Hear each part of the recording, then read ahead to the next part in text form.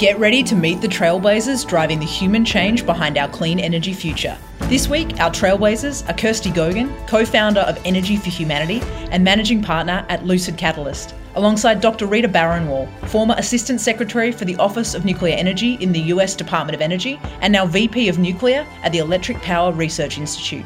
These two formidable nuclear energy experts explain why nuclear as a clean energy is so often left out of the conversation, and more importantly, why we have no choice but to include it in the mix of transition fuels that will get us to a net zero future. With a population of 10 billion by 2050 and renewables taking up more space than we can accommodate, nuclear is the missing piece that decision makers just can't seem to make peace with. Kirsty and Rita are absolute powerhouses, trailblazing a new set of possibilities around nuclear. We're here to fuel a new energy conversation, and it starts with you. All right, well, Kirsty Gogan and Dr. Rita Baranwal, it is such a pleasure to have you with us on the Trailblazers series. Thank you so much for joining us and for being a part of this conversation. We were talking a little bit offline before we started just regarding where the world finds itself in 2021 and observations around the pandemic and the challenges we've faced as a global community and lessons that can be drawn about climate change. And I thought we might start there actually, because when I think about the conversation over the last 18 months, I feel like the start of 2020 started with an enormous amount of momentum around the climate conversation. Certainly in Australia, we had fires burning like we'd never seen before. We felt like there was a level of public consciousness and debate that was happening. And then we found ourselves in a pandemic and the focus has absolutely gone to the public health urgency. But I'm interested from both of you, what observations have you got and lessons do you think we can draw about progressing climate change from what we've watched the world work its way through over the last 18 months, for better and for worse? Kirsty, I might come to you first. Yeah, I mean, there's a lot to learn, isn't there? I'm sure we'll be reflecting on this for a long time to come. I remember early on having an insight or a sort of, noticing that even though we were sort of facing this kind of like tsunami of like cases coming towards us in Europe, and we were sort of 2 weeks away from this great risk, we remained in denial about it, and we didn't really act until it was too late. And I thought, wow, if we can't sort of respond to a risk that's 2 weeks away, what hope do we have with an emergency like climate change that's a much more long-term strategic challenge for our sort of poor human brains, And then more recently, I was thinking, well, actually, we've done incredibly well in many ways. The way that the scientific community sort of really responded incredibly well to kind of coordinate globally and produce the vaccine in just unbelievably record time. And it shows that we can actually respond very effectively to an emergency when we act like it's an emergency. And the thing about climate is that we call it an emergency, but we really do need to act like it as well. Definitely. And we had a conversation as part of this series already with Seth Godin. He was saying that nomenclature, that language that we talk about climate with is part of the problem. He said global warming, not such a bad idea. That idea of climate cancer, climate emergency, to your point around the urgency needing to come a little bit more to the fore in the way that we talk about it to get that prioritisation. Rita, what would you add? What are your reflections on the last 12, 18 months? I mean, just to add on to what Kirsty had said was, really, what I've observed over the past year and a half is that when things are hitting close to home or hitting home is really when we start to react. And when we think about extreme weather events that are happening across the globe, Holly, you mentioned the fires in Australia. There are extreme weather events happening with respect to heat, hurricanes, freezing. And unfortunately, until it hits close to home, that's it doesn't really sink in that something needs to be done, and ultimately this needs to lead to wider public acceptance and willingness to regard decarbonization and economic growth as being complementary. Absolutely. And I think you're right, that kind of false binary we've seen ourselves in with health and economics is a similar one often to the conversation we find ourselves in on climate. Oh, and actually that reminds me that, there's also this really interesting effect that over COVID, we've all adapted incredibly well to new norms. So, we're wearing face masks, social distancing. And if you told us, like 2 years ago that that's what we would be doing, it would have been really difficult to imagine that this, global change has happened and we've absorbed it and normalized it. And I think that's also one of the dangers with climate, that it's a slow-moving emergency. And actually what we do is adapt very quickly to new circumstances and, extreme weather events, and especially the wealthy people who are insulated, from the effects of those, extreme effects of climate change. We will adapt and will normalize. And even something, even conditions 10 years ago seem like a lifetime away and we forget. And I think this is where leadership is incredibly important. We need the job of our leaders to pay attention to these changes, to track these changes, to anticipate what's coming, and to respond accordingly. Absolutely. Now, I feel so blessed to have the opportunity to pick the brains of two incredible nuclear experts, and I found it fascinating researching you both. So before we jump into nuclear's role in the climate conversation, I want to give people a little bit of a context for how you both ended up in the fields that you're in.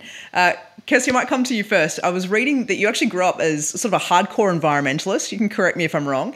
And you considered yourself initially sort of anti-nuclear by default. And then there was a book that you got given called Sustainable Energy Without Hot Air by David McKay. Can you talk about why that book changed your view on nuclear and changed your career trajectory?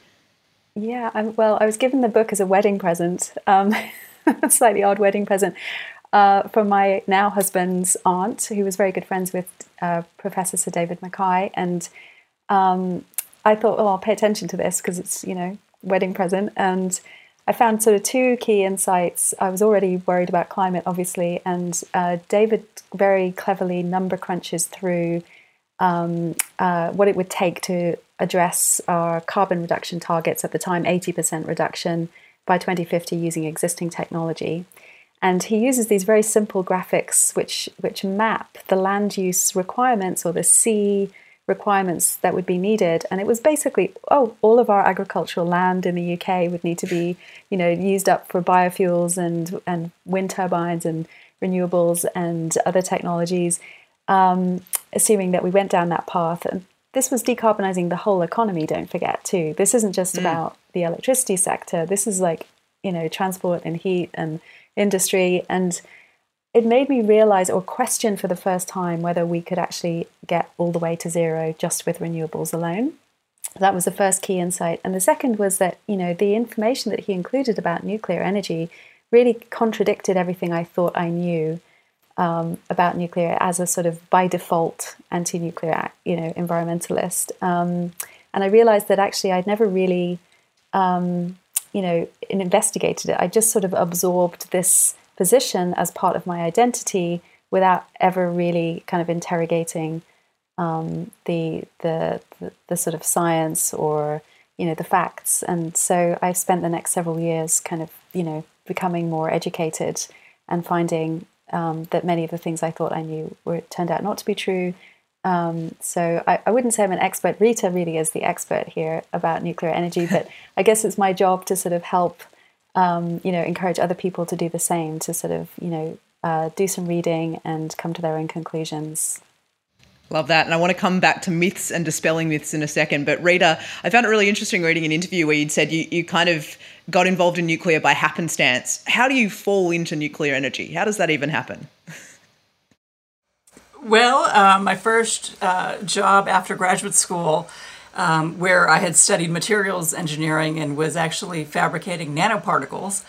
My first job after that was to use that type of technology to develop new nuclear fuel for the U.S. Navy.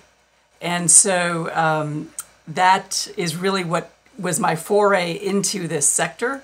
I loved what I got to do, and the fact that at one point in my career, while I was working for Bettis Atomic Power Laboratory, which is in the U.S., was able to go to see a aircraft carrier being constructed, and being able to stand inside of where the reactor was going to be placed and realize that this little bit of fuel, I have a prop here, but something that's this small can power this behemoth of a ship was to me absolutely mind-blowing and awesome in the true sense of the word. And I realized that this is where I wanted to spend my career. And then we fast forward to today, and we are in the emergency that Kirsty mentioned. a climate emergency, and nuclear energy absolutely can continue to be part of the solution. It's always been a clean energy source and can continue to be part of it. I think none of us here are going to advocate that it should be 100% of anybody's energy portfolio. That is not what we're saying. But it needs to be part of the conversation and absolutely part of that portfolio. And to your point around part of the conversation, I feel it's an interesting one in the conversation. We were reflecting before we started our recording today that, you know, within the energy conversation, it's often not present. If it is, it's quite contentious. There's a low level of public trust often around the conversation we have in this area. There's a lot of heated debate. There's a lot of controversy. So I guess I did want to start, you know, Kirsty, you talked about these contradictions, you know, that it contradicted everything you thought you knew about nuclear. I'd love each of you just, what's one myth you would love to dispel for our audience about nuclear today? And what's one truth or fact you'd love to establish? And Rita, I might come to you first. What's a myth and a truth that you'd like to share about nuclear? One myth would be that there's a problem with the used fuel that comes from commercial nuclear power plants. The common term is the waste that comes from the power plants. I have grown up working in nuclear fuel my entire life, and honestly, we use 5% of that fuel. So 95% is really untapped. And if we go to, for example, an eBay analogy, that fuel, if we were able to sell it on eBay, would be slightly used, right? It would be almost new in box. And so to me, it's a shame that we use something 5% and consider it already used or waste. So that's one. And to elaborate on the waste piece, there's not an issue with it. It is safely stored in spent fuel pools and in dry casks all around the world at utility sites and repositories, and there isn't an issue. And so that's one myth. One truth, I could go on about the truths, but you've limited me to one, is that it is a clean energy source. It always has been. And as long as the physics don't change, and I can't envision that it will, it always will be. And it's a source, at least in the United States, that has operated quietly for decades. I get my electricity from nuclear power. My neighbors don't even know that the plant that is, tens of miles down the road is where their lights get powered from. So what we do it well, we do it quietly. Sometimes doing it quietly is to our detriment, but we can get to that. I would love to come back to communication a little bit later and just whether or not the industry almost needs a rebrand or some better communication around it. But Kirsty, I'd love your thoughts, a myth and a truth on nuclear. Yeah, it's so hard to choose one, isn't it? So I'm trying to choose between the myth that nuclear is expensive or the myth that we don't need it. I'm going to choose the myth that we don't need it, that we're doing fine without nuclear. Now, this, like Rita said, this isn't advocating for one thing versus another thing. The truth is that we have been really successful at building public and political support for action on climate for the past 30 years. And in the past 30 years, half of the emissions that are in the atmosphere right now, we've emitted in the last 30 years, right? So emissions are just going up year on year. They've bounced back to record levels now as the economies are starting to recover post-COVID. We're just not doing it. And, the climate discourse has been very determined in advocating for a certain set of solutions for climate, and demonstrated that it's possible to drive down costs and increase rates of deployment for those technologies and make some impact. And if we did the same, if we applied the same creativity and determination to other low carbon technologies, then we could really make a big impact on this problem. But there is a myth that we don't need that technology. And I just, I really think that's the most dangerous idea. We should be asking, under what circumstances would everyone be really comfortable in a 5,000 reactor world? And let's design for that, and rather than saying, I don't like the waste, so I don't want to have it. So that's the first one. And the second, I guess, the truth, I guess, would be, I loved what Rita said about this little pellet that you showed us powering a whole ship. you know what, that it's Rita's just holding up almost a incredible. pamphlet for those who are listening to Yeah. this on podcast version. It's next to nothing in terms of the size. It's like I think like a gummy bear. I think Isodope describes it as, right? So, you know, as an environmentalist coming to nuclear energy and learning about it, it was the energy density for me that really got me too, because it creates civilization scale energy and enables with a tiny environmental footprint, and that means that there is room for civilization and protecting nature. And you know, that's what we need, and that's a way in which we can have a large population that, you know, has access to good food and travel and quality of life and can live secure, long, productive lives whilst protecting nature. So it's the greenest technology. And the way you've described it, sort of the misinformation that exists out there and the misconceptions, I guess if you talk about the role that nuclear is playing in energy generation right now, and where you would argue it needs to be as part of a portfolio designed to enable a low carbon future, what's the gap? Is there a challenge around the fact that there's enormous resistance? Is the challenge the public trust? Is the challenge the technology itself? Can you help us identify kind of what might be stopping nuclear from playing a more prominent role than it is in climate conversations? Or is it, but it's just not one the public are hearing? So I can start on that. The first one is something that Kirsty did touch on, which is the cost. To build new nuclear is not an inexpensive endeavor, but the least expensive way to decarbonize our energy economy is to keep existing plants running, by far. They've already been built, they're operating smoothly, you let them continue to operate. And unfortunately, in the United States, as well as other countries around the world, there are decisions being made to close existing nuclear power plants prematurely based on economic considerations for the market or on policy. It is not a technical decision for almost every single closure that we have seen in the past 10 years. And so if we can change that trajectory and allow these plants to continue operating, and by the way, there are regulators in every country that ensure the safe operation for each of these reactors. So it's not that any particular plant can just continue to operate on its own. It is a highly regulated industry as well, cradle to grave. So, you know, everything is being watched and followed. So if we can just allow those plants to continue to operate to their planned lifetime and their licensed lifetime, that would certainly help.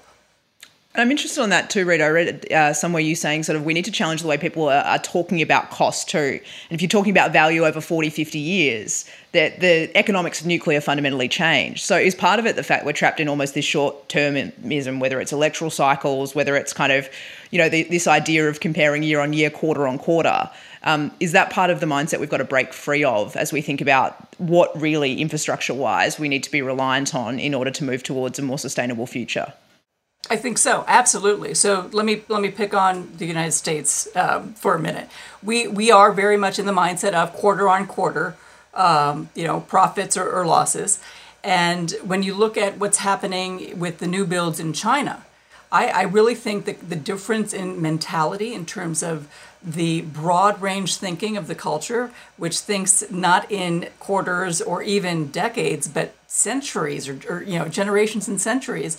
I think that's what's helping lead to the prosperity that we're seeing with the new builds in China. So there is that piece of making sure that the plant is valued over its entire lifetime. We've got 40, 60, 80, and talk of even 100-year lifetimes. And so when you extrapolate the value over a century, that's fantastic. Absolutely. And Kirsty, I know, economics and business models is something you're really interested in this space too. You've involved in a venture that's focused on enabling universal access to clean and to cheap energy whilst tackling climate change within those urgent timescales, because you believe unless we can make nuclear investable and commercially viable, that we're not going to change the conversation. Can you talk about the role of kind of the economics in this bigger picture? Yeah, I mean, the nuclear industry has, for very understandable reasons, gone down the path of building incredibly large gigawatt scale reactors that, as Rita was saying, are basically gifts to our grandchildren, right? They're going to have clean, reliable electricity for decades and decades to come. But to build those, you have to make a very large upfront capital investment. It's a big hump of investment to get over. And then after that, the operating costs are very low and they will run for decades very reliably. And can you ground us in some of the mechanics on that? What would be a typical lifetime of a nuclear plant, and what might that upfront investment be? Just so our audience listening who might not have a scale for this can get some sense. Well, so, I mean, it varies a lot. And the interesting thing is actually what a wide range of cost outcomes there have been globally. Around the world today, the majority of nuclear plants are being built. So we're talking about gigawatt scale plants being delivered for less than $4,000 a kilowatt, which is actually pretty good value, pretty comparable to, other both fossil fuel and renewables projects. But there are some outlier projects that have been built recently or in the process of being built in the United States and Europe that are more like $12,000 a kilowatt. And the reason for that is because they're the first big, complex infrastructure projects of that kind that we've built in a generation. And in order to achieve that, you have to make a really big investment. Like Rita said, you have to make a big investment in licensing your design with an inexperienced regulator, training your workforce, qualifying your supply chain, gaining experience as a project leadership team, setting up your site. The whole thing is a huge undertaking. And many of those costs, much of that money that you need to spend the first time you do it, you don't have to spend again when you build the next one. And so in the UK, for example, we're building 2 units on a site, and it's a famously expensive project, but the majority of the cost is actually in setting up, getting ready to build the first one, and then building it for the first time and learning how to do it. And the second unit that's now being built is going incredibly fast and will represent a much lower cost. And if we kept going with that same design and built a second plant, ideally with multiple units on a single site, we would start to see those very low costs, less than $4,000 a kilowatt that we're seeing elsewhere in the world, where they've already established that kind of drumbeat, the programmatic effect, we call it. And that's for traditional construction. If you take this to its logical conclusion and move away from low productivity traditional construction, which is, you're out you've got 5,000 guys in a field, right, building in all kinds of weather or whatever. You move into a factory-based environment with, all kinds of automation and parallelization and, automated welding and all kinds of efficiencies built in. Then you can start to reduce your schedule dramatically and reduce your cost of delivery again and get into the realms of, $2,000, $3,000 a kilowatt. And then you start to be very, very competitive, even with renewables. And that's basically what wind and solar have done. They've modularized their designs and moved into high productivity manufacturing environments. Rita, you look like you wanted to jump in there. Is there anything you'd like to add? No, I think that's really key is the first of a kind needs to be built and demonstrated, and then there's so much interest around the world in terms of new nuclear build. It's just, I think rightfully so, many of these entities don't want to be the first in line. They'll certainly be in line for the second, third, 10th of a kind. But the demand for new nuclear is definitely out there, and it's a really exciting time for us to be in this industry. And Kirsty, I know Rita offered up cost as kind of her view on one of the things that is the barrier between where nuclear is right now and the role it might play in a low carbon future. What would you add to the conversation there? What else do you see as a barrier? Well, I think as Rita said, there's a lot of interest around the world in moving away from fossil fuels and recognizing that nuclear technologies can play a really important role, not just in electricity generation, but in a whole range of attributes, because nuclear plants produce potentially low-cost electricity, but also heat, and that can be very useful for making hydrogen, for example, or supplying heat directly to industrial processes. And the real challenge, I think, is twofold. Firstly, understanding these cost drivers, understanding how the delivery of your project can dramatically affect your cost outcome. And secondly, a lack of awareness about the very broad range of applications that could help us address the really tough to decarbonize parts of the problem. Electricity is 20% of our energy use. What about the other 80%? We don't really know how to solve that, especially heavy transport like shipping and aviation. And we see huge potential for nuclear technologies. And I know Rita, is the expert on this. And we are working on efforts to look at decarbonizing the shipping industry. There's so much excitement around electric vehicles, but something has to produce that electricity for us to power our EVs, and nuclear absolutely can play a part in that. Kirsty mentioned hydrogen, but there's also the ability to desalinate water using nuclear power plants, which currently the desalination process is very fossil intensive. So if you're building new nuclear, not only producing electricity for a community, but also being able to desalinate water cleanly, that's a win-win. Absolutely. And I read an interview, Rita, where you'd said like the growing demand for that and where that's likely to be by I think you'd said 2025. At the moment, we're desalinating about 10 trillion gallons or 38 trillion litres for those that are in the metric world. But the experts predicting it's going to get to about 500 trillion gallons by 2025. So the demand, even with what you were talking about with COVID earlier, was making me think if we've got these new urgency drivers with demand like that, population, etc., is it going to force our hand on this conversation in a way that maybe that slow-moving conversation and prioritization to date hasn't? Yeah, I mean, I think that beginning to sort of match up the increasing energy demand, partly as a result of climate impacts, heat, the growth of air conditioning is going to become a major fraction of our energy consumption in future, for example, and desalination and food security. All of these things are going to be very energy intensive as we try to respond to these climate effects. And one thing I think that is another barrier to really sort of realizing this transformative potential of nuclear technologies to contribute towards these big challenges is the absence in energy systems modeling, which I'm sorry if this is really geeky, but all of these kind of net zero pathways and net zero targets that our politicians sign up to, and that we set ourselves as countries to get to zero by the X date, they're all informed by energy systems modeling. And the energy systems modeling, firstly, either misrepresents, underestimates, or is completely, excluding nuclear technologies. If it does include it, it's often only the very expensive, first-of-a-kind project that never sees cost reduction and just a flat line across the top of the chart, while all the other technologies come down in cost with deployment, apart from nuclear. And mostly these applications that we're describing, desalination, direct air capture, very, important and useful things, including hydrogen production, synthetic fuels production, they're just not included, they're not represented. And so we need to change that, because those scenarios, we've done some modeling, and it shows that we can de-scope, de-risk, and lower the cost of achieving net zero if we do include these applications. And it's through this modeling that hopefully our politicians will begin to, respond accordingly, and also that investors will start to be more confident in commercializing these technologies.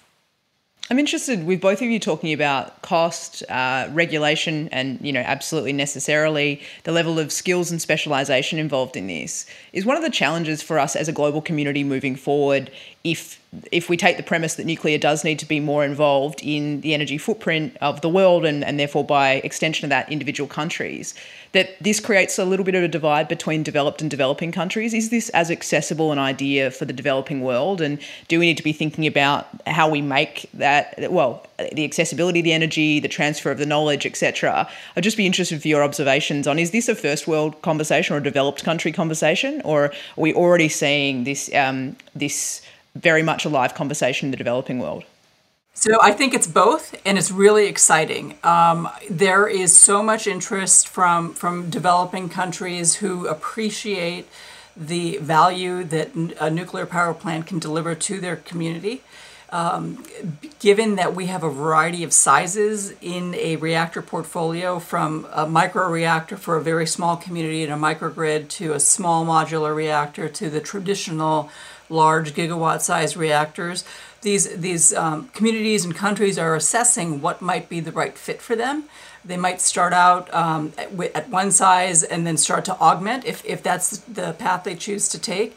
But what I have found over my pre-pandemic travels, speaking to university students around the world, is the excitement that these students have. They're going to pursue careers in the nuclear energy industry, and their home countries at the moment have no place for them to go and work. And so they're looking for opportunities to go abroad, apply what they have learned in school, and then come back and assist with bringing a new power plant up and starting to run it. And so to me, to have that kind of groundswell from students who don't necessarily have an opportunity at the moment, to me speaks volumes about the nature of this technology and the future of our workforce as well. Without question. Now, I know we touched on it earlier, the communication side, but I'm just going to come out and ask it. Does nuclear have an image problem? Like, when people think about it, is part of our challenge that it's anchored in Chernobyl and Fukushima, or that, a generation that grew up on The Simpsons think about Homer floating around the power plant with his plutonium? Is one of the challenges we've got needing to either kind of reclaim the energy conversation or re-inform it? And how do we do that? Why has that not happened to date? I think that's changing. I really do. I think, my colleague Eric, he describes the nuclear industry, or has described the nuclear industry as like, they're like apartment building owners in a way. When, we talked earlier about how the plants operate for decades, 60 years plus.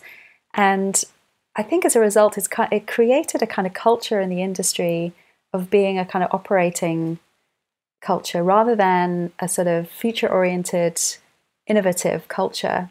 And that's understandable, but it's it's changing now. There's I think just a hugely growing recognition that these technologies are going to be incredibly valuable and useful. The conventional existing gigawatt scale light water reactors are even much more versatile than we ever really gave them credit for. Even in the US, those plants that are under economic stress, that are diversifying their value proposition to produce hydrogen and heat and desalination, and the new technologies that are coming to market this decade, the emerging technologies that really are not your grandfather's technology from the 1950s, but have entirely different characteristics and a much broader range of applications. They're coming really in all different shapes and sizes, and are being developed by entrepreneurs and businesses that are really focused on making real contributions towards solving our global challenges. And if I could just bolt on a quick answer to your previous question as well about the developed and developing world, I do think we need to apply creativity to the delivery of these technologies. There tends to be in the sector a big emphasis on the kind of reactor technologies and the technical engineering side, which is wonderful. But I think in order for these products to be really useful, we have to design them for markets that we're delivering them to, and that means thinking really carefully about the regulatory environment, about the skills and supply chain capabilities within these markets, and what services these technologies could supply. So, for example, if you look at the potential to make really large-scale synthetic fuels like ammonia, you could have like a very large-scale operation, a gigafactory, we would call it, making a lot of ammonia that's being then imported to developing countries, like Ghana and Kenya, that currently have spend $1 billion a year on importing oil for decentralized diesel generators, and create a rapid switch decarbonization. Sort of indirectly, but also develop technologies for use in those economies and those markets that don't necessarily have the same sort of burdensome, decades-long regulatory oversight requirements that the old technologies needed. Rita, we touched on their communication, and Kirsty brought into the conversation creativity. I want to bring a third C in, if I can, collaboration. So I found it really interesting when you stepped into the role of Assistant Secretary that you said the biggest barrier was trying to get the many entities involved in nuclear technology to collaborate. Why is that collaboration so tricky, and what have you learned about what it takes to do it well?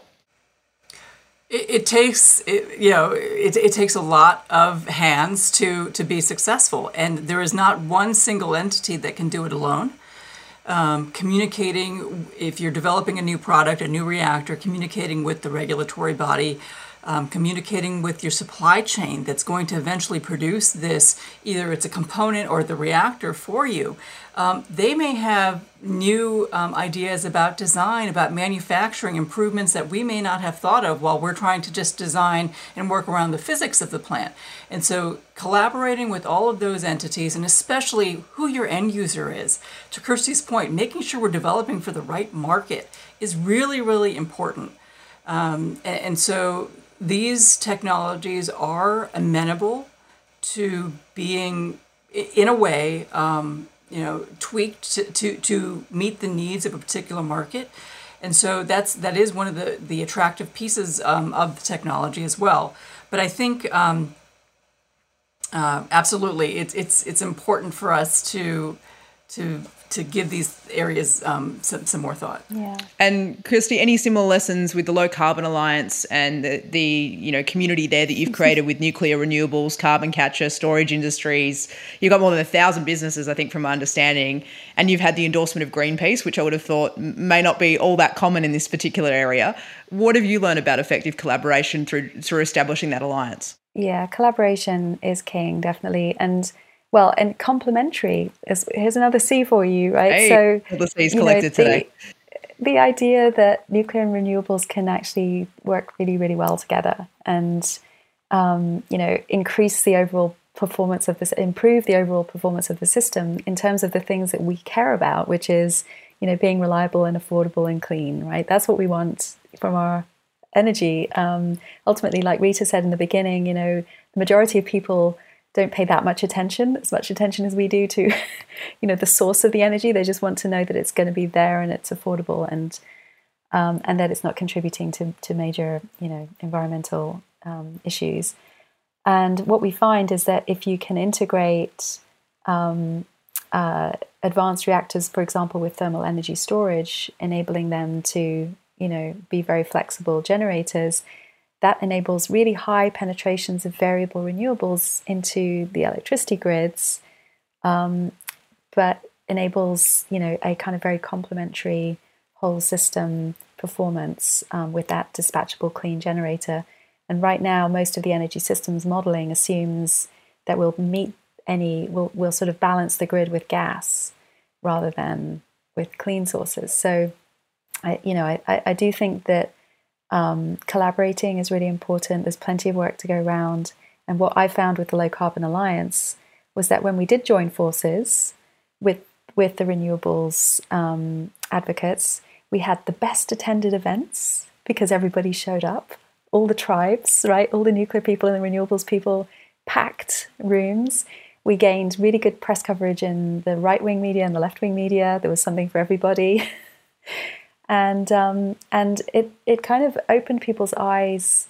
I had a lot of people commenting that, I didn't know nuclear was low carbon.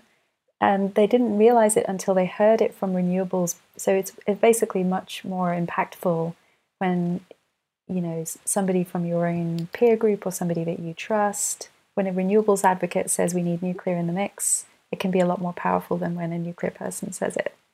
No, I love that point, and that's at the heartbeat of our Energy Disruptors series, which I know both of you have been involved with, that idea of keeping our ears open to rehearing things and relearning ideas that we might have had or stereotypes we might have held, and making sure that we are evolving our view as the world continues to evolve, and we need to rethink what solutions to problems can look like.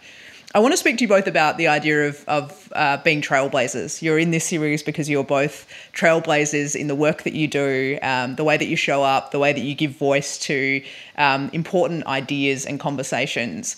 And I guess individual questions for you. Rita, firstly, when you took over as Assistant Director for Nuclear Energy in the US, you were the first woman to lead the office. You're responsible for $1.3 billion portfolio to support the research and development of advanced nuclear tech. Have you found it challenging over the course of your career to be pioneering differently? New ideas, new thought, new conversations. And is there any advice you could offer to our listeners for what's enabled you to be a trailblazer, be it skills around resilience or strategies for maintaining that creativity inside sometimes very structured, very consistent traditional environments? It's, I think it really can be boiled down to being willing to take risks. And by the way, our industry is extremely risk averse. But being willing to take risks, but being willing to be held accountable.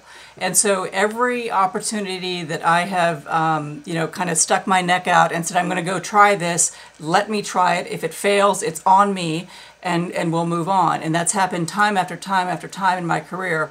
So not just saying, let me go try this, but saying, if it fails, it's my, not necessarily my fault, but I'll take accountability for it. And having the courage to recognize that, yes, there are some propositions that we're endeavoring down or on, and they might be fraught with risk, but, taking a calculated risk and wanting to, trying to propel our industry to be the best that it can be versus maintaining its status quo. And Rita, for you, where does that courage come from? Is that innate? Have you grown up with that level of preparedness to take those calculated risks, or has that come from being well supported to do so and well mentored and sponsored over the course of your career? Or is there anything we can learn from that as well? What holds your feet to the fire, I guess, in those moments where sometimes it's so much easier to step back and go, you know what, maybe not today? It's it was one of my 8th grade teachers who who had a conference with my parents and said, she's great. She's doing well in school. Don't worry. It's not about her grades. She's just very quiet. She needs to speak up more and share her thoughts more. And me growing up in a traditional Asian household, we went home after the meeting and my parents were like, you heard what the teacher said. You need to speak up more. And so I obeyed. And so since then, it's just a matter of raising your hand, speaking your mind, and being willing to face the consequences of what might come out of that discussion or that hand raising, but understanding what those are and, moving on. I love that you just took that on board, like a switch flicked in that moment, being like, all right, off I go. Amazing. That's brilliant. And I imagine that starts to a degree as a discipline originally, where you're making yourself do it and going, okay, every meeting I've got to put my hand up once, I've got to say one thing, and then it becomes easier and more natural over time. Absolutely. I mean, for the longest time, it was definitely a stretch assignment, a stretch goal to be able to participate in that capacity. But I tell folks, you are in meetings, you're in conversations for a reason, and contribute. And Kirsty, I guess the same question to you, but over your career, you've been very prepared to, I guess, make decisions that are sometimes perceived as counterintuitive, and to, like what you talked about with the Alliance, to challenge tribal norms and bring people together in new configurations. You've had some environmental groups say you're a sellout and come and challenge you for the way that you're going about doing things. How have you navigated pushback, and what strategies have you developed to be resilient as you pioneer a new way of doing things? Yeah, I guess I'm just so inspired by what Rita was just saying. I want to go home and tell my daughter to speak up, and let's, like, all of you listening, I hope you follow that advice, because it's just absolutely it's so good. And I think it's clear that, Rita, what you also do is, you come from this place of integrity, and I think being sort of authentic and curious and having integrity is a great way to open dialogue with people and form relationships with people. And, that's, I think, one of the ways that hopefully I've been able to sort of navigate through some of these difficult, like you were saying, these kind of counterintuitive steps that I've taken in my career. And I have been quite fortunate, really, because I think even though lots of people in my tribe were, sort of unhappy with some of my choices, I've had many, many people come and tell me that because they saw me doing that, it caused them to have pause and also, look again at nuclear and read into it a bit more. And so, if I've prompted some people to do that, then I'm pleased. And I think really it's about just being curious, really, and trying to keep a curious mind. It's a beginner's mind, they call it, I think, in Buddhism, when it allows you to hear new things and change your mind sometimes. And it can lead you in all kinds of unexpected directions. I love it. We're adding kind of curiosity, courage. I think it's a collection of C's this morning. And I love that piece around just that preparedness to speak up, and persistently too, just showing up and continuing to say what you've got to say, knowing full well that you're not always going to have ears that are ready to hear it, but that you'll grow that level of community and understanding or thoughtfulness over time. So thank you both for sharing that. Go for it, Kirsty. I've also had a lot of support from, my friends and colleagues who've kind of and my husband, and, who've sort of lifted me up and enabled me and encouraged me. And, I think it's really important that we do the same now for others. And I know, Rita, you are, and, that's part of what enables that courage to actually bear fruit and bring good results. It's like what Rita said earlier too, anything significant takes many hands. So that idea that all of us are a collection of all the people in our lives too who support and encourage us. So much. So when we speak about that support and encouragement, I guess one of the things about this series is wanting to help empower those listening to continue to be trailblazers in the way that they show up in the work that they do, and also the way that they contribute to a more sustainable energy future. And sometimes when we talk about nuclear, I feel like it's one of those topics that a lot of people go, okay, that's definitely one above my pay grade, out of my remit, not one I can play a role in. So I guess I'd love to turn the conversation to you two. Those who've listened, we'll have a whole gamut. We'll have people that are absolutely passionate, perhaps involved and entrenched in the sector. We'll also have a lot of listeners today who maybe this is one of the first conversations they've heard that has gone into this level of detail on nuclear technology and its possibility. What would you say to them about the role that they can play in this conversation and in the advancement of nuclear tech? Some of the richest interactions that I have had in my career have been because the folks in the room had not been trained in nuclear engineering. They came from very different backgrounds. They had studied the language arts. They had studied art history. They might have been scientists, but not engineers, finance folks. Having that diversity of thought is absolutely necessary for this industry to continue to thrive. And what we're starting to see now is a substantial number of folks that want to be part of this industry because they want to save the world. And to me, that is fantastic. And I welcome you with open arms. And there's a place for every single one of you to make a contribution to what we're doing. I love that piece around the diversity of thought and perspective, and that actually anyone, irrespective of whether you're technical, trained or otherwise, can have valuable ideas and insights that they can bring to bear on this particular topic. Kirsty, what would you add to that? Well, yeah, so, it's so funny because today I read this piece about, so the England's doing quite well in the football at the moment, and they are. Gareth Southgate, who's the England manager. I hope I'm not jinxing us talking about this before the final, but we're very proud of getting as far as we have anyway.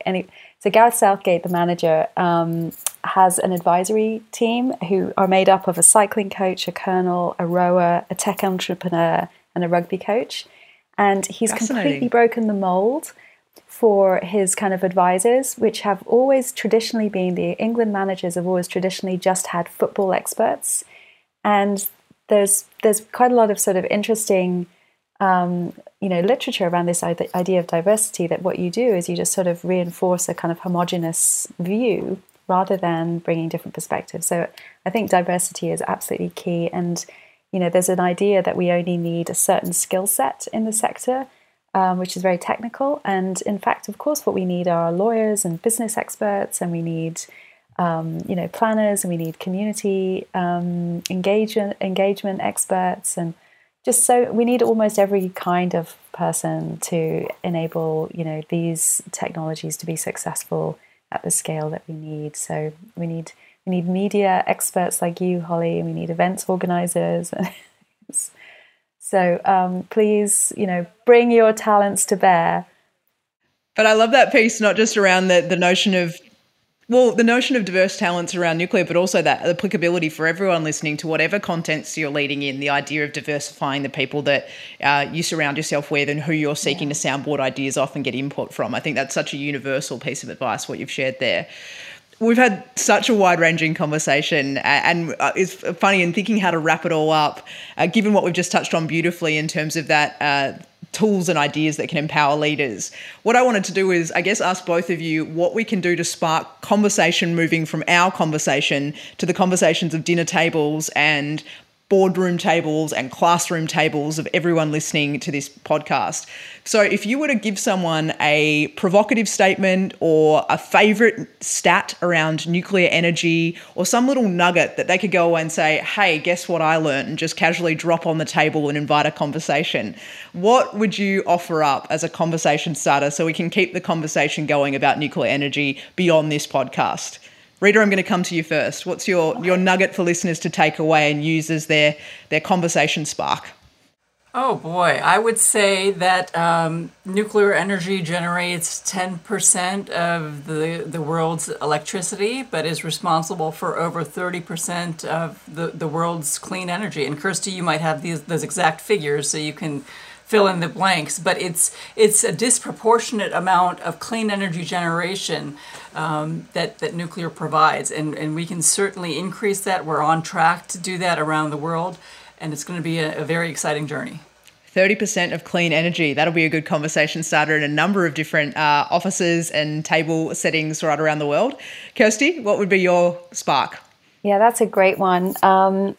I don't know the exact figures. I think it's the second largest source of clean energy, though, isn't it? In the after hydro. So, I guess when we talk about climate action, we often think about firstly decarbonising the electricity sector and then decarbonising the rest. And there's only a very small number of wealthy, modern, industrialised nations that have actually got to zero or got fully clean electricity generating mix. And I sometimes like to have a quiz to see if people can name which countries have already done that. I'm in one of them right now, which is Iceland, that is very fortunate to have geothermal. And Norway, of course, has hydro. So they've both got their very fortunate natural resources. But the other handful of countries have done that with a mix of nuclear and renewables. And I just don't think many people realize that, that this is what success looks like. So Sweden, France, Switzerland, Brazil, and most recently, it's not a country, but it's a big economy. Ontario is the most recent nation or the most recent big economy to completely phase out coal, and it's done that, thank you very much, through a combination of nuclear and renewables. So we can do it, but we need to acknowledge, the important contribution that nuclear can make. I love that. Success looks like nuclear, and just challenging the role that it's already playing in solutions right around the world. Rita Baranwal, Kirsty Gogan, it's been such a treat to have you on Trailblazers. Thank you so much. I've learned an enormous amount. It's been such a pleasure to get to pick two extraordinary minds and such deep experts on this area. Thank you for the time that you've shared with us and the degree of sharing, the candour in the conversation. And thank you as well for your leadership in these conversations and spaces right around the world. Really appreciate it. Thanks. It's an honour. Thank you.